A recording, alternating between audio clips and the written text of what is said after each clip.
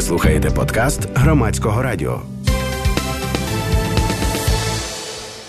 А у студії громадської хвилі Мартина Богуславець, виконавча директорка Інституту законодавчих ідей. І з нею ми будемо говорити про рейтинг авторів законопроєктів із корупційними ризиками. Доброго вам вечора. Добрий вечір. Зараз мікрофон вам. Ближче до себе мікрофончик. Ми з вами... Коли минулого разу приходили, ми говорили про рейтинг самих законопроєктів, а це, ймовірно, про авторів вже. Все вірно. Будемо сьогодні говорити про нардепів, які подали за 5-ту сесію, де ми проаналізували і знайшли найбільше корупційних законопроєктів, зареєстрованих за 5-ту сесію. Я спочатку буду вас просити, щоб ви нагадали, які це корупційні ризики, які законопроєкти ви до таких відносите, а потім будемо по прізвищах, якщо можна.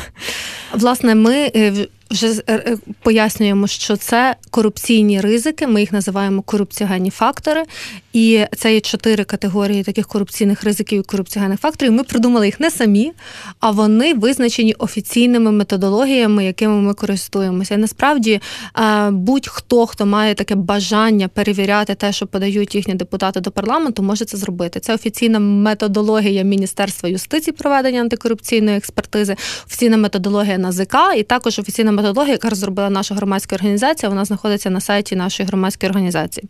Що ж це за такі корупційні ризики? Перше, це ми вичитуємо, очевидно, що ми вичитуємо повністю весь текст законопроекту, і ми розуміємо, що текстом законопроекту надаються дуже широкі повноваження, які чітко не визначені для посадових осіб. В їхніх комунікаціях із бізнесом, в їхніх комунікаціях із звичайними громадянами, і ці повноваження просто надаються, вони визначаються як посадовець має право, він може вчинити конкретну дію, але процедура і порядок не визначається. Тобто, фактично, це означає, що посадовець може на власний розсуд вирішувати, чи вчиняти таку дію, чи не вчиняти, чи вимагати якісь додаткові аргументи, чи вимагати в людини, в заявника, якісь додаткові документи, можливо.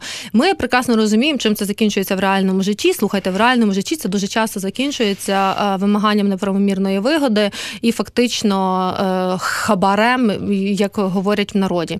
І я би, з вашого дозволу, хотіла би зразу давати приклади таких законопроєктів. Хочу сказати, що ми цього разу презентували рейтингами за декількома критеріями, і один з таких критеріїв – це був топ-10 авторів, які, власне, де ми в яких законопроєктах знайшли найбільше таких корупційних ризиків. Я би хотіла би сказати, що, на жаль, це є слуги, усі із партії «Слуга народу» депутати за кількісним показником, власне. Але на першому місці, що цікаво, що цього разу це є уряд. Тобто від Кабміну, аналізуючи законопроекти, ми знайшли авторства Кабінету міністрів законопроектів найбільше там, де ми знайшли корупційних ризиків. Потім депутат, де на другому місці він фактично, але насправді серед депутатів і на першому місці, це є Бондаренко Олег, це є голова екологічного комітету, також партія «Слуга народу», і ми знайшли 13 законопроєктів із 45, які ми проаналізували його, які він зареєстрував за 5-ту сесію. І от таким прикладом одного законопроєкту, це, наприклад, був законопроєкт 5547, він називався «Закон про лікарські засоби». Здавалося б, що може бути аж такого корупційного. Та ні, багато. Власне, дуже такий цікавий був момент. Здавалося б, що юридичні процедури виписані, так? Але коли ми дійшли до того, як реєструються, власне, тобто реєстрація ж відбувається лікарських засобів, і були такі невизначені зараз процедури, хочу вам просто навіть зачитати, щоб зрозуміло, про що мова. До прикладу, орган державного контролю, фактично який буде здійснювати реєстрацію, пише, що орган державного контролю може відмову зробити у державній реєстрації лікарського засобу, якщо терапевтична ефективність є заявником на цю реєстрацію недостатньо обґрунтована. І фактично крапка ставиться. Тобто, як буде заявник, як він змушений буде... Що означає обґрунтовано? Що це означає? Звичайно. Тобто, це означає... ми будемо вирішувати з вами це питання по факту. Так хоче нам насправді автор законопроєкту, їх там декілька, власне, вирішити це питання на практиці. На практиці це буде виглядати як звичайне вимагання грошей. Або, наприклад, варіант ще такого формулювання, що в державній реєстрації може бути відмовлено, коли є недостатньо даних про, увага, традиційне застосування, особливо якщо фармакологічний вплив або ефективність є неприйнятними на підставі досвіду тривалого застосування.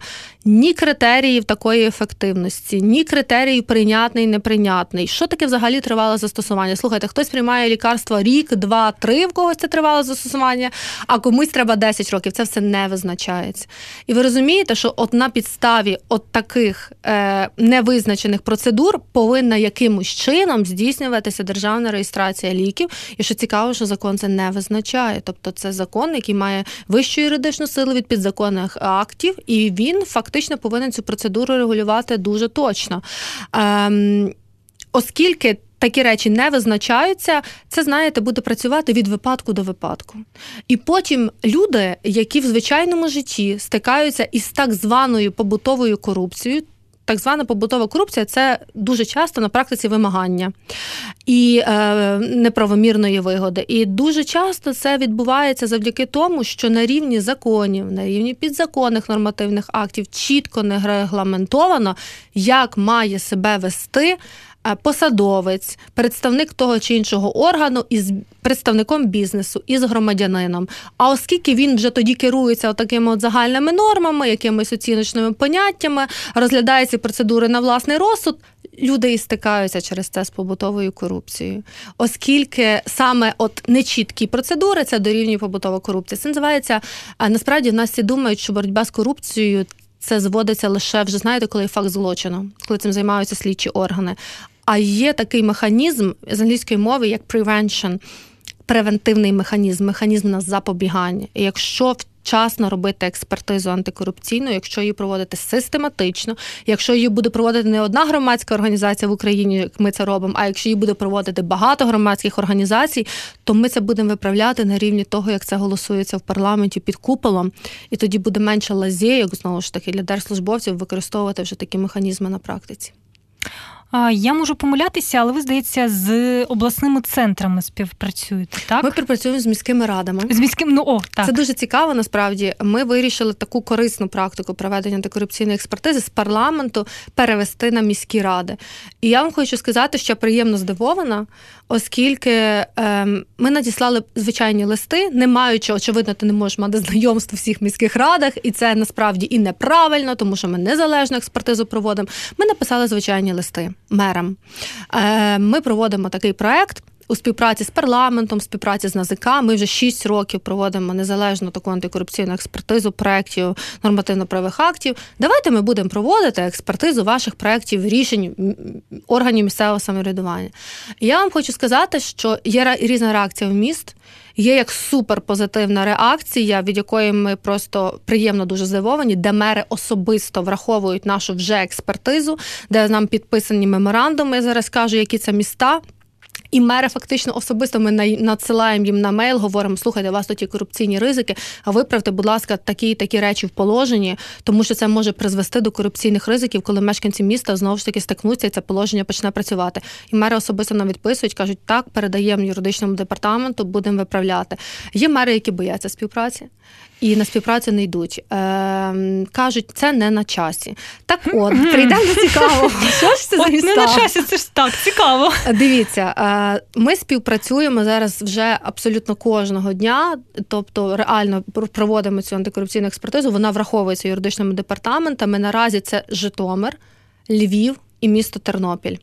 І також ми будемо починати із наступного тижня таку співпрацю, тому що ми підписали офіційно ці меморандуми із цими містами, і також з мером Миколаєва, це також буде місто Миколаїв. Ми ввели довгу комунікацію з Черкасами, Але от, наприклад, Черкаси нам відповіли, це не на часі. Ми будемо там створювати якийсь антикорупційний департамент, і ми будемо, значить, там проводити експертизу самі.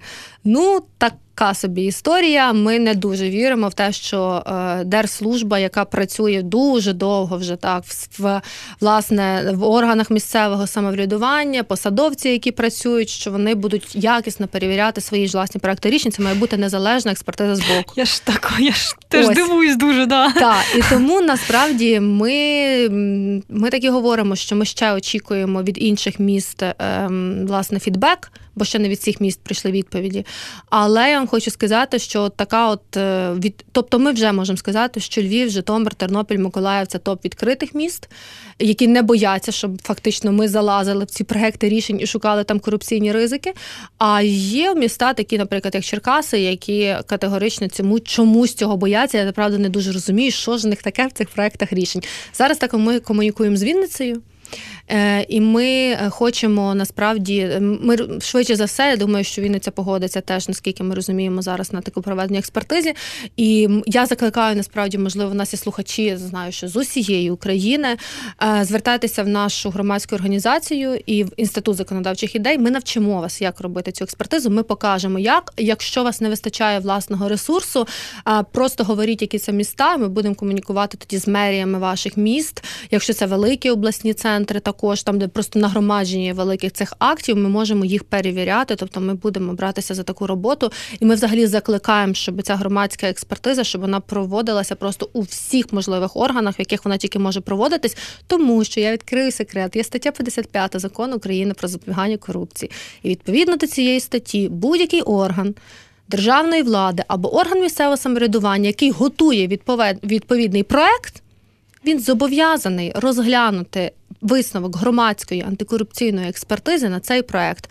Слухайте, а якщо ж цей висновок зробити на основі офіційних методологій, то це взагалі класно, тому що там, давайте відверто скажу, взагалі не буде до чого прикупатися, оскільки він дуже правильно буде написаний юридичною мовою. І таким чином юристи органів, які ці акти готують, не зможуть вам відмовити в врахуванні цієї експертизи. Ви поки що надіслали пропозиції, я так розумію, великим містам? Так, ми надіслали пропозиції лише обласним центрам, і насправді нам телефонують з різних міст і запитують, а з ким ви фінансуєтеся, а чому ви хочете саме наше місто? До речі, ким? До речі, ми фінансуємося зараз на даний момент 3 міжнародними партнерами. Взагалі, з самого початку моменту заснування організації, ми працюємо вже з 2015 року, ми фінансуємося лише міжнародними партнерами, тобто ми повністю незалежні. Це є Міжнародний фонд відродження, це є антикорупційна ініціатива Європейського Союзу в Україні, також це є фонд Східна Європа. Ми виграємо все наше фінансування виключно на відкритих конкурсах, на таких самих конкурсах, на яких можуть вигравати будь-які громадські організації, які офіційно зареєстровані в Україні і ведуть проектну діяльність. Тому, насправді, коли ми це говоримо містам, слухайте, нам від вас нічого не треба, просто відкрийте свої проекти рішень, або ті проекти рішень, які ми знайдемо у вас відкриті на сайті, враховуйте хоча б їх. Тоді вони розуміють, що виходу наче як немає вже іншого для відмови. І говорять, що добре, давайте будемо думати, давайте покомунікуємо, може подумаємо про зустріч з мером. Тому, насправді, це варіант такий, що я просто розумію, що коли мерія відмовляє, це означає, що є щось приховувати. Тому ми звертаємо на це увагу, ми будемо публікувати швидше за все ближче до кінця осені рейтинг закритих міст і рейтинг відкритих міст. Хто погодився на таку співпрацю, а хто остаточно відмовився. Я нагадаю про те, що ми говоримо із Мартиною Богуславець, виконавчою директоркою Інституту законодавчих ідей. Це громадська хвиля, при мікрофоні Валентина Троян.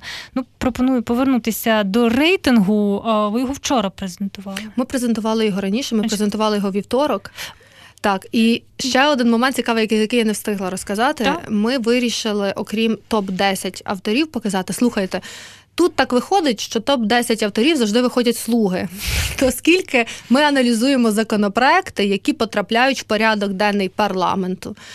І тут проблема в тому, що в порядок денний парламенту майже все вноситься те, що реєструють «Слуги народу», оскільки, очевидно, зрозуміло чому, через умови монобільшості роботи реєструються їхні законопроекти. Ми вирішили піти далі і зробити ще додаткові критерії. Зокрема, ми вирішили по фракціях розставити, тобто усі фракції у порядку спадання, з яких, власне, законопроєктів ми знайшли менше-більше ризиків. І що тут цікаво, чому ми дуже здивовані, на першому місці ніхто не вгадає, яка це фракція. Це фракція «Голосу». Як так сталося? Як ми взагалі знайшли таку кількість законопроєктів в них корупційну? А справа дуже проста. В один прекрасний момент з цієї фракції надійшло 10 ідентичних законопроєктів щодо вибору конкурсної комісії директора НАБУ. І ці 10 альтернативних законопроєктів нами були визнані як такі, що мають корупційні ризики. От всі 10. Чому? Тому що вони були майже одинакові за змістом. І вони містили такі механізми, які, якби запрацювали, вони би створювали дуже серйозні ризики для того, щоб директор НАБУ взагалі не міг бути ніколи обраний. Чому? Тому що там не було на рівні закону встановлено строку формування, коли міжнародні партнери повинні були би надати свої кандидатури. І це проблема. Тому що, тобто, положення конкретно по тому, хто мав, тобто, як мало по строках це відбуватися, пропонувалося, що це має визначати сама комісія. Ми за таку розумну дискрецію, ми за міжнародників в конкурсних комісіях, але коли не визначаються строки, це може затягуватися на незрозумілий період часу, і це є корупційний ризик, оскільки це повністю може зруйнувати антикорупційну інфраструктуру. Слухайте, це дуже величезна загроза.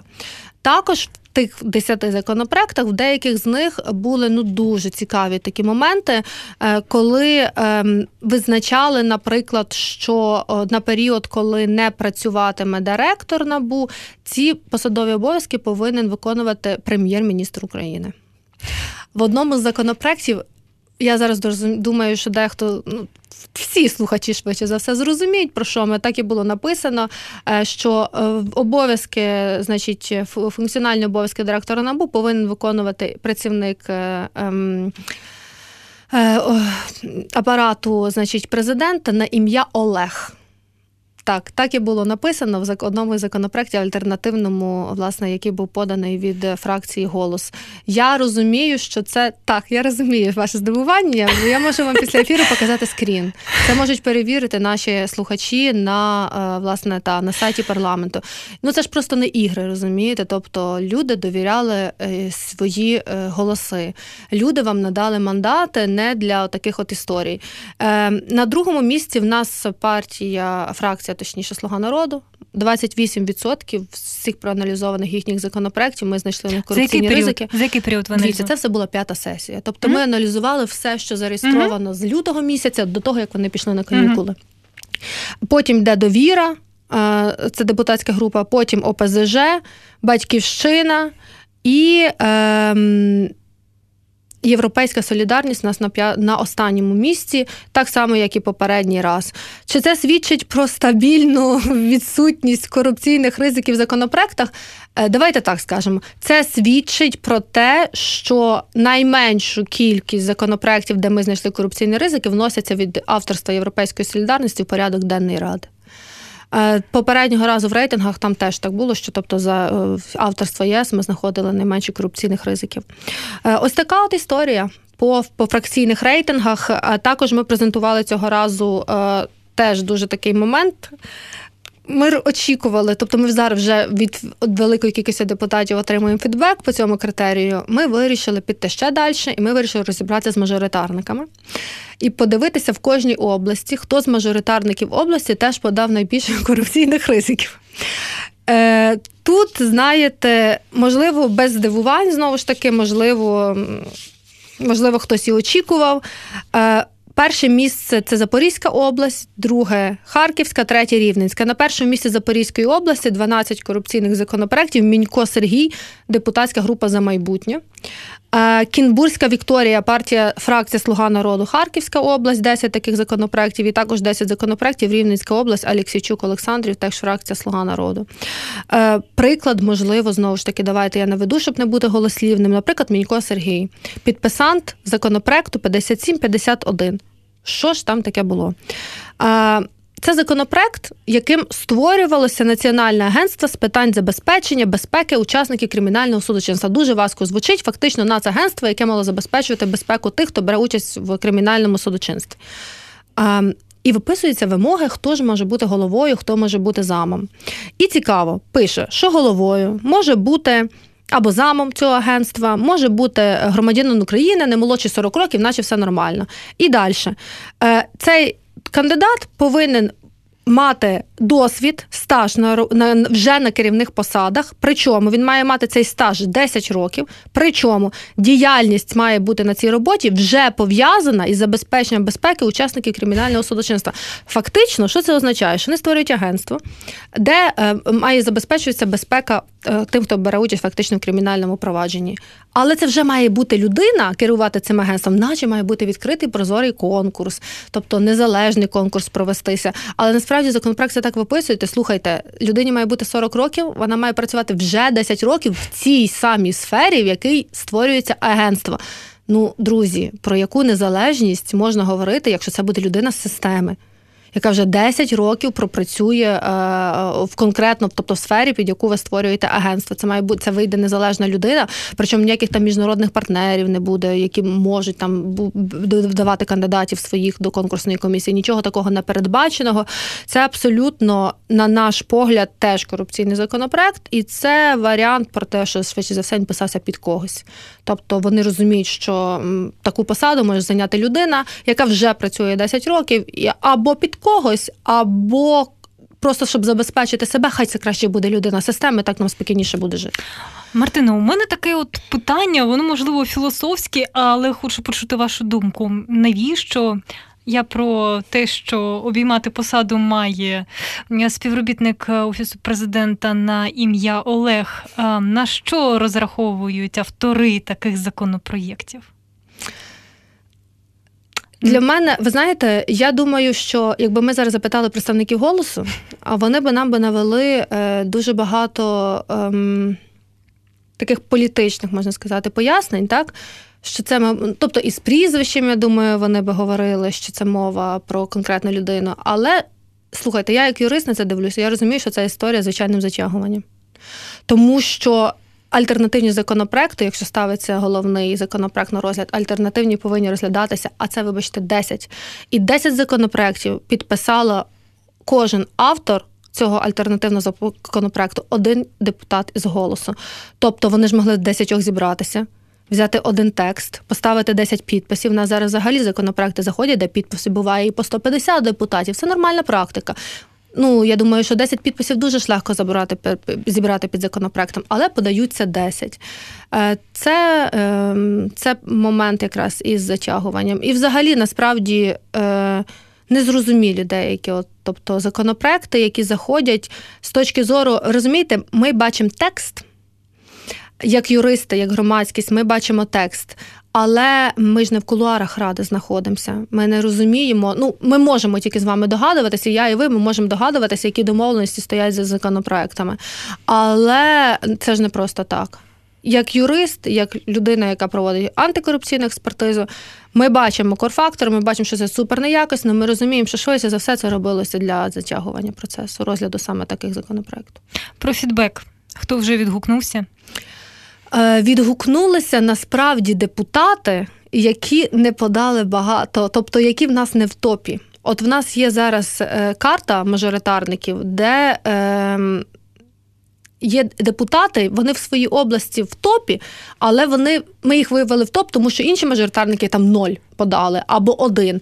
Є от, які подали 3 корупційні законопроєкти, і таким чином фактично ми вивели їх в топ саме по їхній області.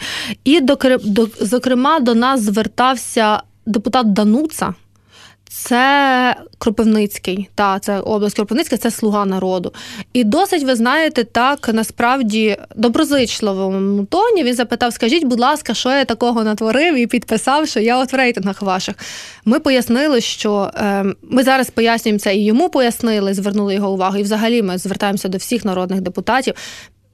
Читайте те, що ви підписуєте. Тому що от хто в нас знаходиться в топі, перше прізвище Олега Бондаренка, яке я зазначала, він знаходиться в топі. Але 80% там, де ми знайшли корупційні ризики в його законопроєктах, він не є профільним в цих Змушена питаннях. прощатися. Нагадаю, що ми говорили із Мартиною Богуславець, виконавчою директоркою Інституту законодавчих ідей.